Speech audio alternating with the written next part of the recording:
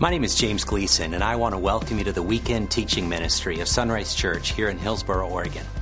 Now, Sunrise is a church devoted to being a safe place to hear a life-changing message. And our vision is to lead people in a growing relationship with Jesus Christ. And so every weekend we share a message of hope from God's Word, the Bible. Now, if you'd like to know more about discovering and growing in a relationship with the God who loves you, please take a moment to visit our website at www.isunrise.com.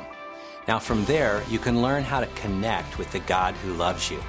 Then you can learn how to grow with others along the journey of life. You can learn to develop a heart to serve the least, the last, and the lost.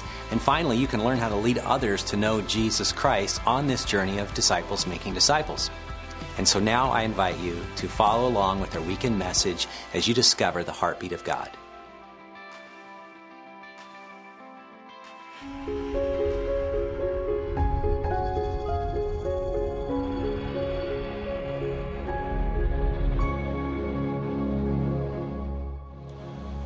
Welcome back. Good morning. My name is Jay Held, and I get to be the executive pastor here. Taylor just told you that. I've been here for 4 months now. Can you believe that? 4 whole months. But today is my very first day to get to bring God's Word to you. So I'm excited. This is a very special day for me. And speaking of special days, 2 days ago was my 33rd anniversary. So my wife and I, thank you.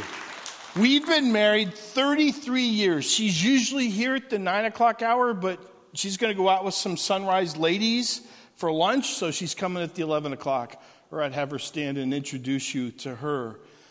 We've been married 33 years, and we have 4 children, and we look forward to serving with you here at Sunrise for years to come. If you look at your calendar, speaking of special days, in 2 weeks, we're going to have our Easter celebration. And so we're looking forward to you inviting your family and friends to come here for Easter to celebrate together. It's a great time of year for us as Christians to remember the death and resurrection of Jesus. You may know this, but Jesus never asked us to remember his birthday. I mean, we make a big deal in our culture about Christmas, and I think he's honored by that. Don't get me wrong. There's a whole lot of people that love the Christmas holiday. It's my wife's favorite holiday.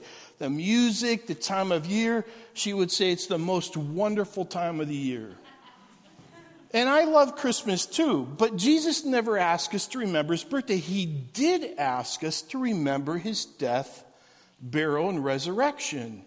And on the Christian calendar, Christmas is a big day, God with us, Emmanuel, but Easter is an even bigger day of celebration.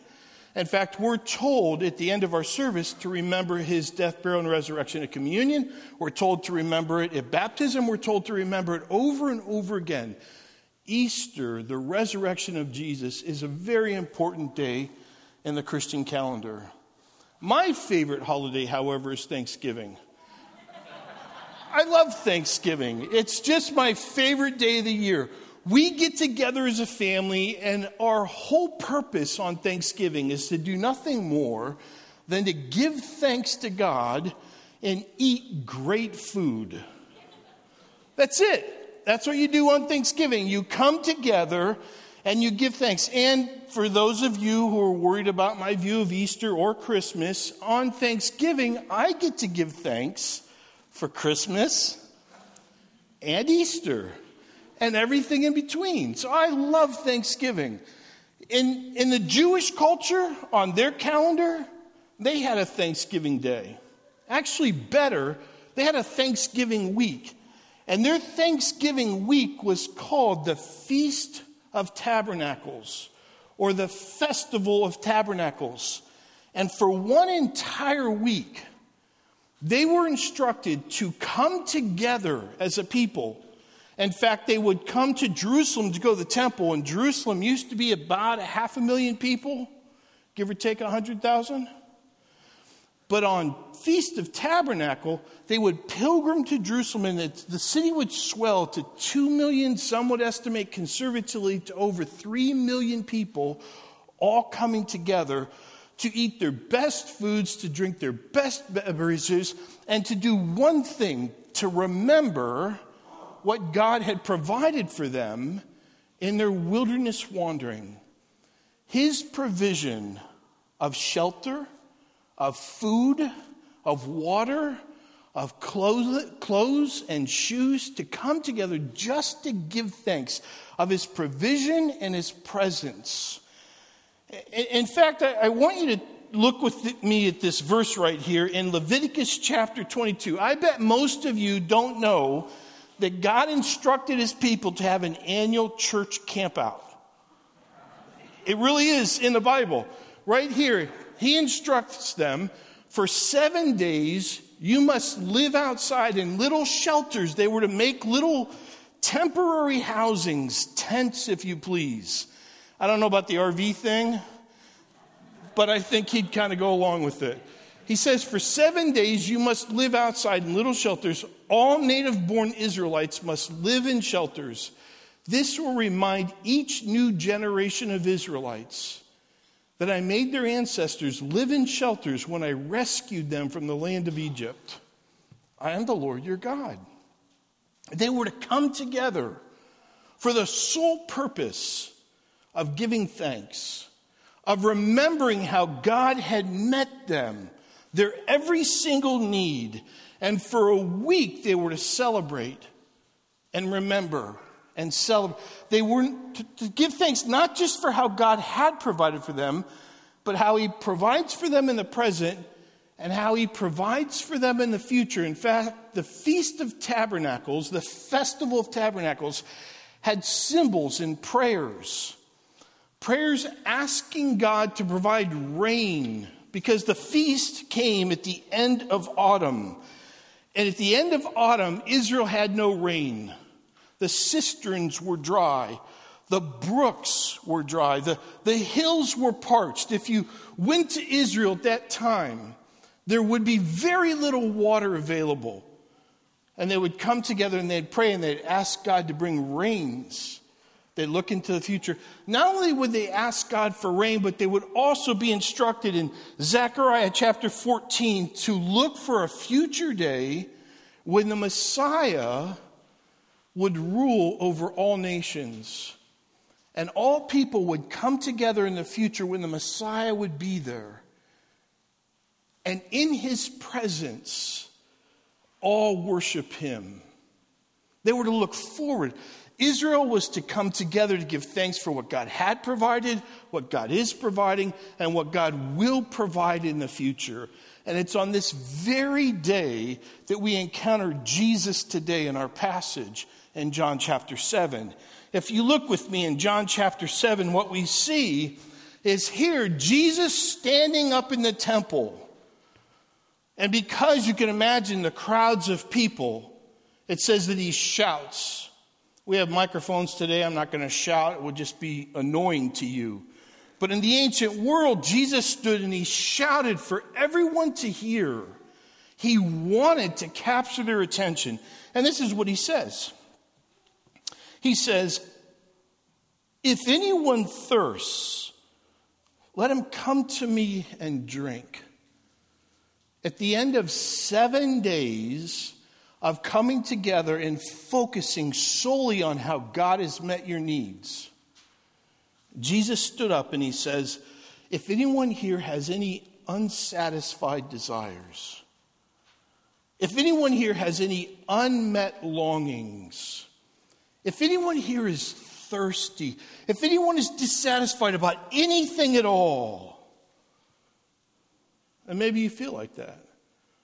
Maybe you know what that feels like. Maybe you have sat in a Thanksgiving Day celebration and you were dissatisfied. Maybe you've come into a church service this morning and you've got some unmet longings in your heart. Maybe you've left the church service one day dissatisfied. Is anybody lonely? Is anybody dissatisfied, sexually frustrated, not receiving the recognition that you believe is due to you? Anybody long to be noticed? Do you have any longings that are unmet? Are you thirsty? That's what Jesus is asking. He says in verse 37 and verse 38, if anyone thirsts, let him come to me and drink. And anyone who believes in me, as the scripture has said, out of the innermost part of his being will flow rivers of living water. And here the picture is in the ancient world, all throughout the ancient world, the picture of God's blessing is a lush, verdant river valley where life springs out. And that's the picture that Jesus casts here. That's the vision that Jesus casts here. Turn with me, if you would, or if you want to look on the screen up here, to Genesis. All throughout the Bible, Scripture paints this picture, the blessing of God, as this rich, verdant, lush riverbed. We see it in the very beginning, in the book of beginnings, in Genesis chapter 2. The very first story of Scripture, we see in the Garden of Eden, a river flowed from the land of Eden, watering the garden, and then dividing into 4 branches. It's showing the very fruitful, powerful provision of God. At the end of the book and Revelation, we turn to Revelation. At the end of that book, we see a city, the city of God. It says, the angel showed me a river with the water of life, clear as crystal, flowing from the throne of God and the Lamb. All through Scripture, from the very beginning to the end, the picture of God's blessing is this river that gives life. In contrast, the psalmist contrasts in Psalm chapter 42, he says, as the deer longs for streams of water, so I long for you, O God. Here, this is not a picture of Bambi playing.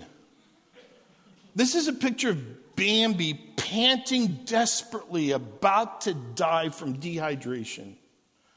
That's the picture without this river. So Jesus says in John 7:37, if anyone thirsts, let him come to me and drink.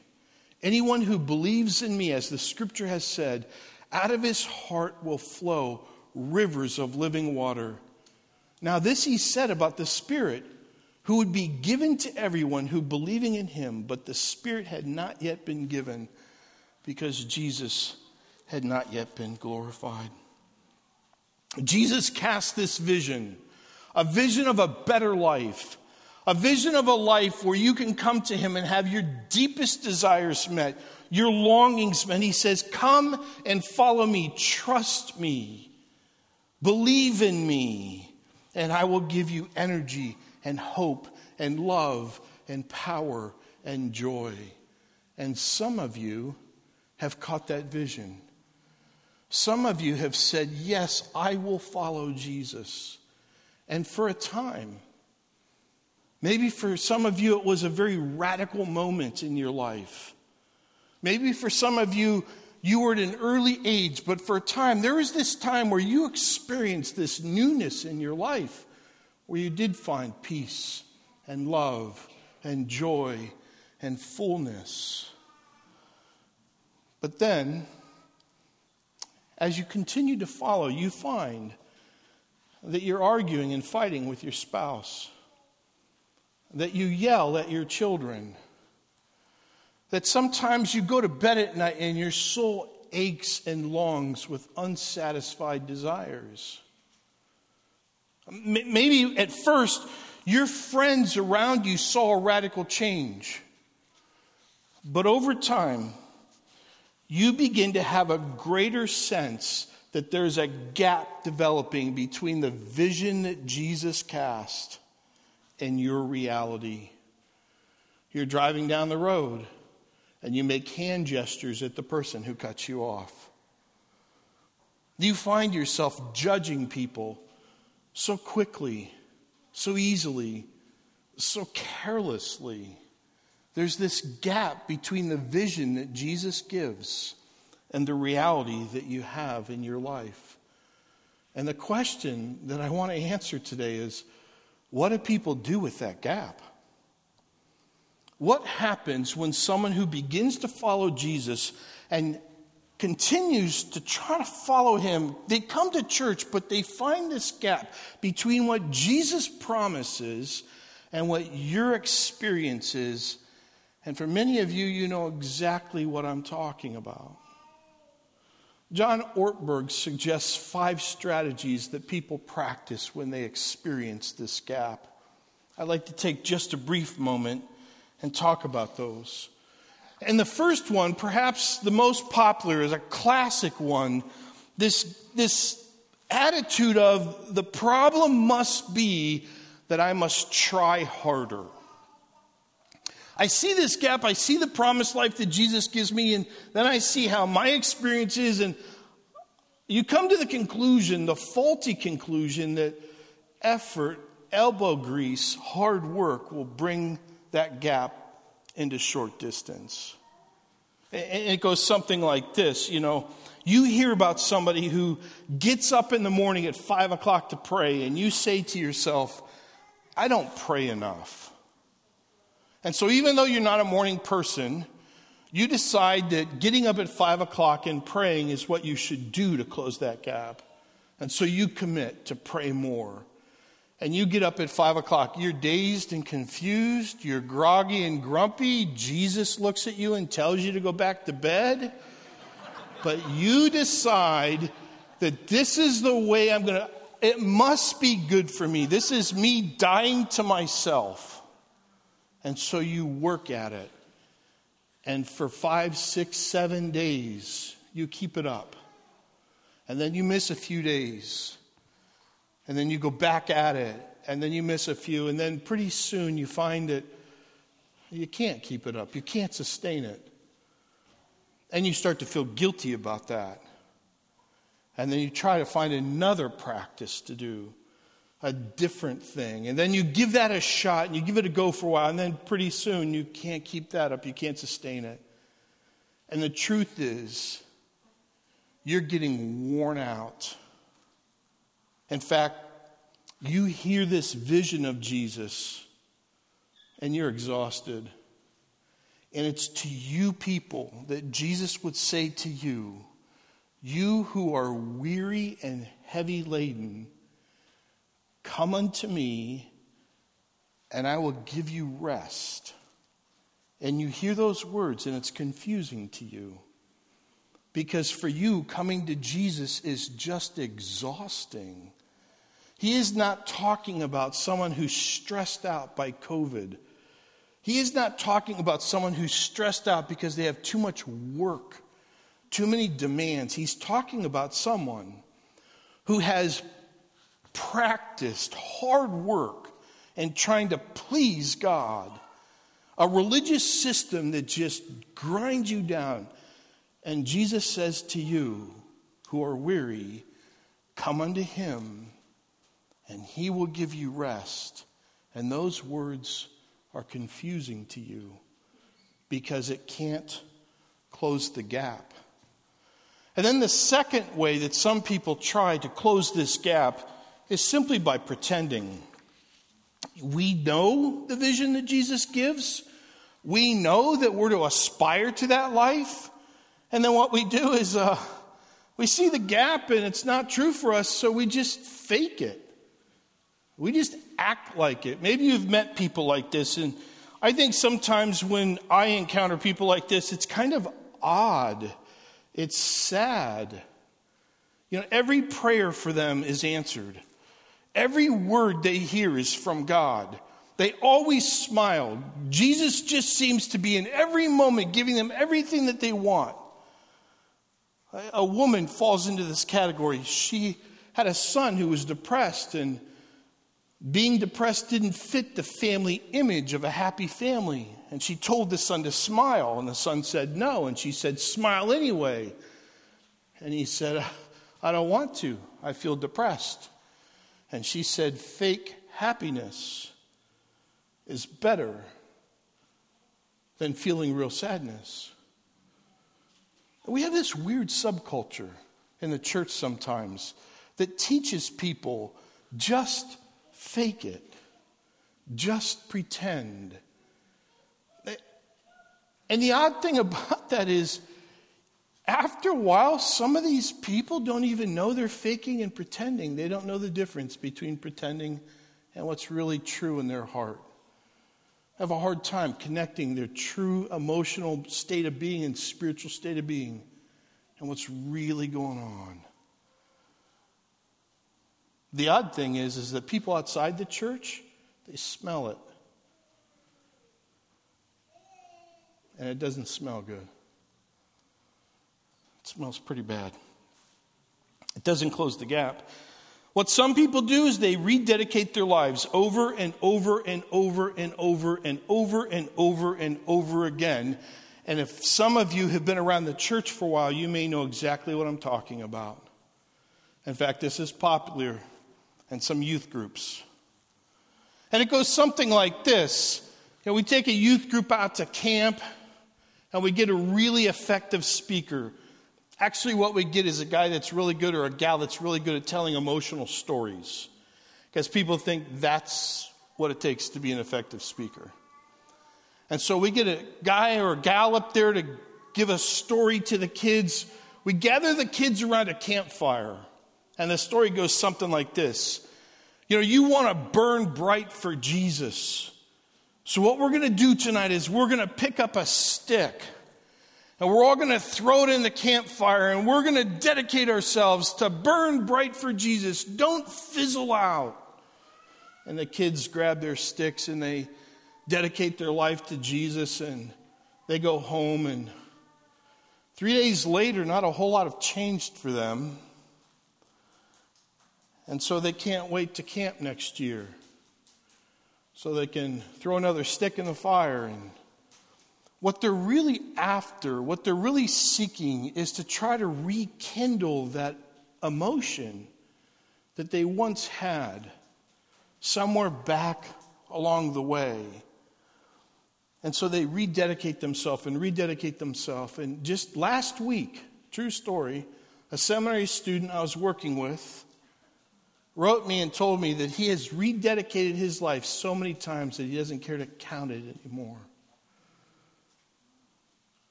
And it doesn't close the gap. And then some people try a different approach altogether. What they do is they change their spiritual venues. Maybe they're a part of a charismatic church. And they think to themselves, you know what I really need? This is so shallow. This is so experiential. This is so deep. What I really need is the great theological truths that Christians have handed down. So they'll change their church and they'll go to a reformed church.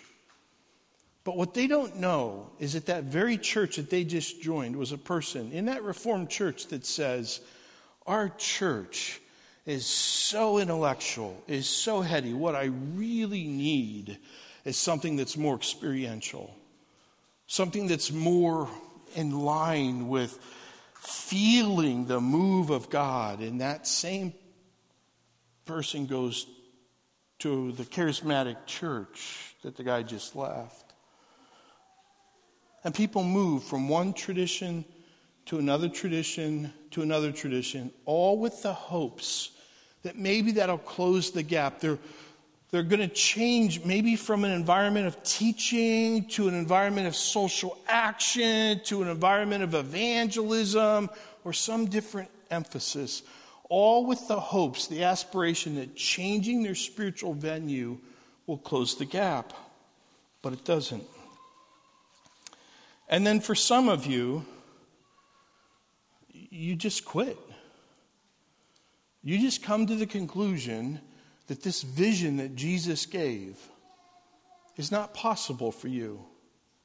Well, you may still go to church. You may still serve in the area of ministry. You hope that you go to heaven when you die. But you've come to the conclusion that this promised life that Jesus offers of love and joy and peace and courage just isn't possible for you, so you give up. And your secret is, it's just not happening for you. And some of you are here today, or some of you are online today listening to this. And my question for you is, what if there is another way? What if Jesus really meant what he said? What if there really is available to us the Spirit of God that flows through us like a river, that will fill us with love and power and peace and joy, his presence? What if there really is a different way? No faking, no emotional stirring, no grandiose commitment.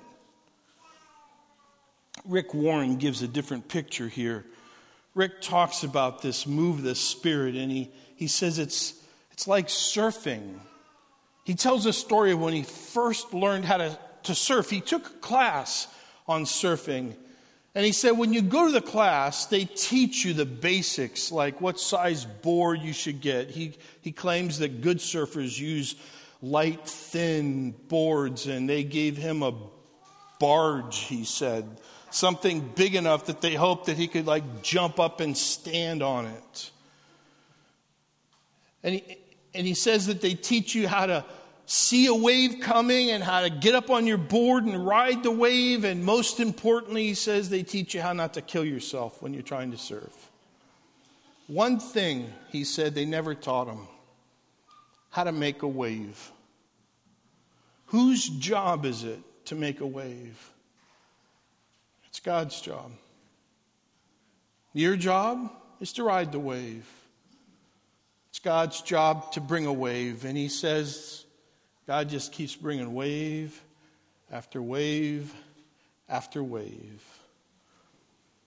A couple years back, my wife and I were celebrating our anniversary at this time of year. And we went to Fiji. Went to Fiji because I had a student of mine. I used to teach at Multnomah University.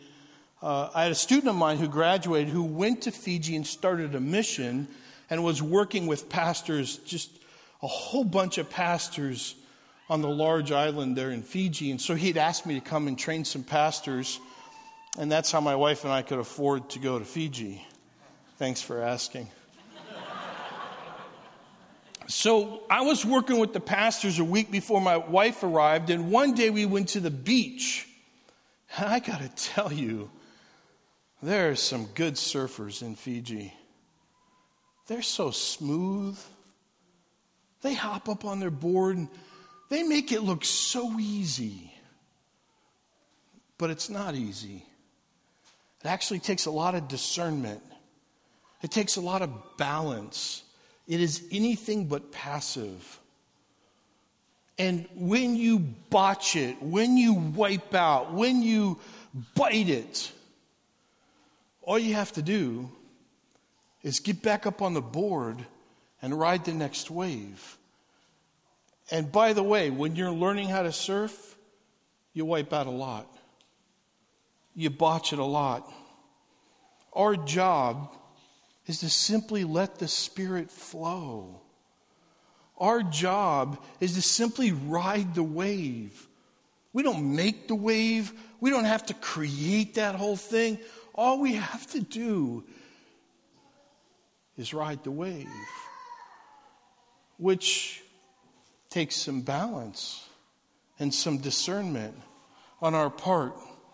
There's one thing you need to know. You can stop the flow. You need to know that you can stifle, that you can quench the work of the Holy Spirit. Paul tells us this in 1 Thessalonians. In 1 Thessalonians chapter 5, verse 19. And I don't want you to, work real hard today, but I bet you could remember this verse. Do not stifle. Don't quench the Spirit. How do you quench the Spirit? By not listening to Him. How do you stifle the Spirit of God in your life? By ignoring Him. If you won't pay attention to the Spirit of God in your life, you're not going to be able to let it flow through your life. Don't stop the flow. You don't create it, but you can block it. And when you do, when you wipe out, when you bite it, all you need to do is acknowledge it, confess it, admit it. And the Spirit of God will flow. And that's called grace.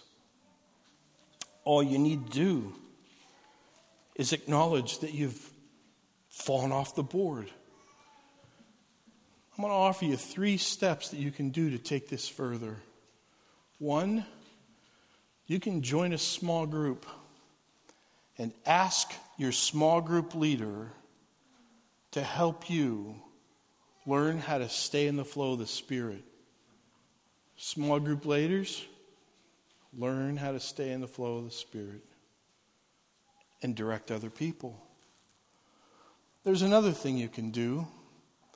We have in our body 2 people that I'd like to acknowledge and champion in front of you today. One is Mike Keller, and he happens to be in the room right now.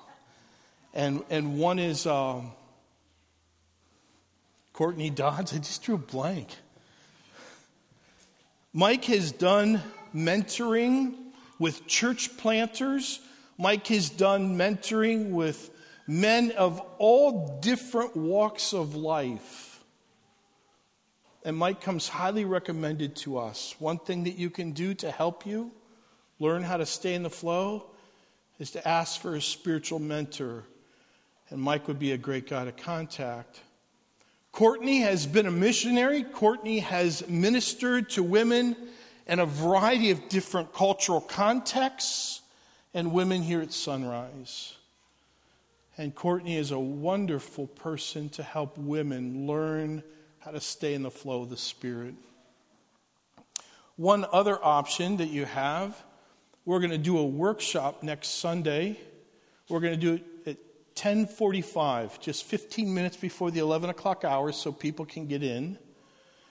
And if you're interested in learning more about how to stay in the flow of the Spirit, perhaps you'd be interested next Sunday in a 1-week session to come together and talk about the flow of the Spirit. A workshop here at 11:45 to just about noon. Perhaps you might want to do one of those 3 things. Jesus offers you the best life possible. It really is possible. You can quench the Spirit, or you can allow the Spirit to quench your thirst. It's our prayer that you learn how to stay in the flow. Would you pray with me? Father God, we thank you that you do give us your Spirit.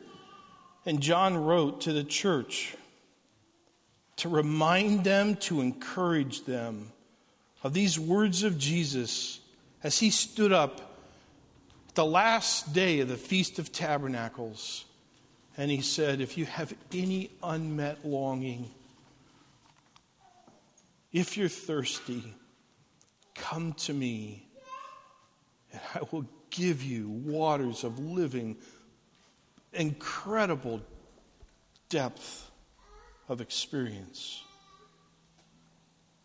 May we allow that to meet our deepest longings. In Jesus' name, amen.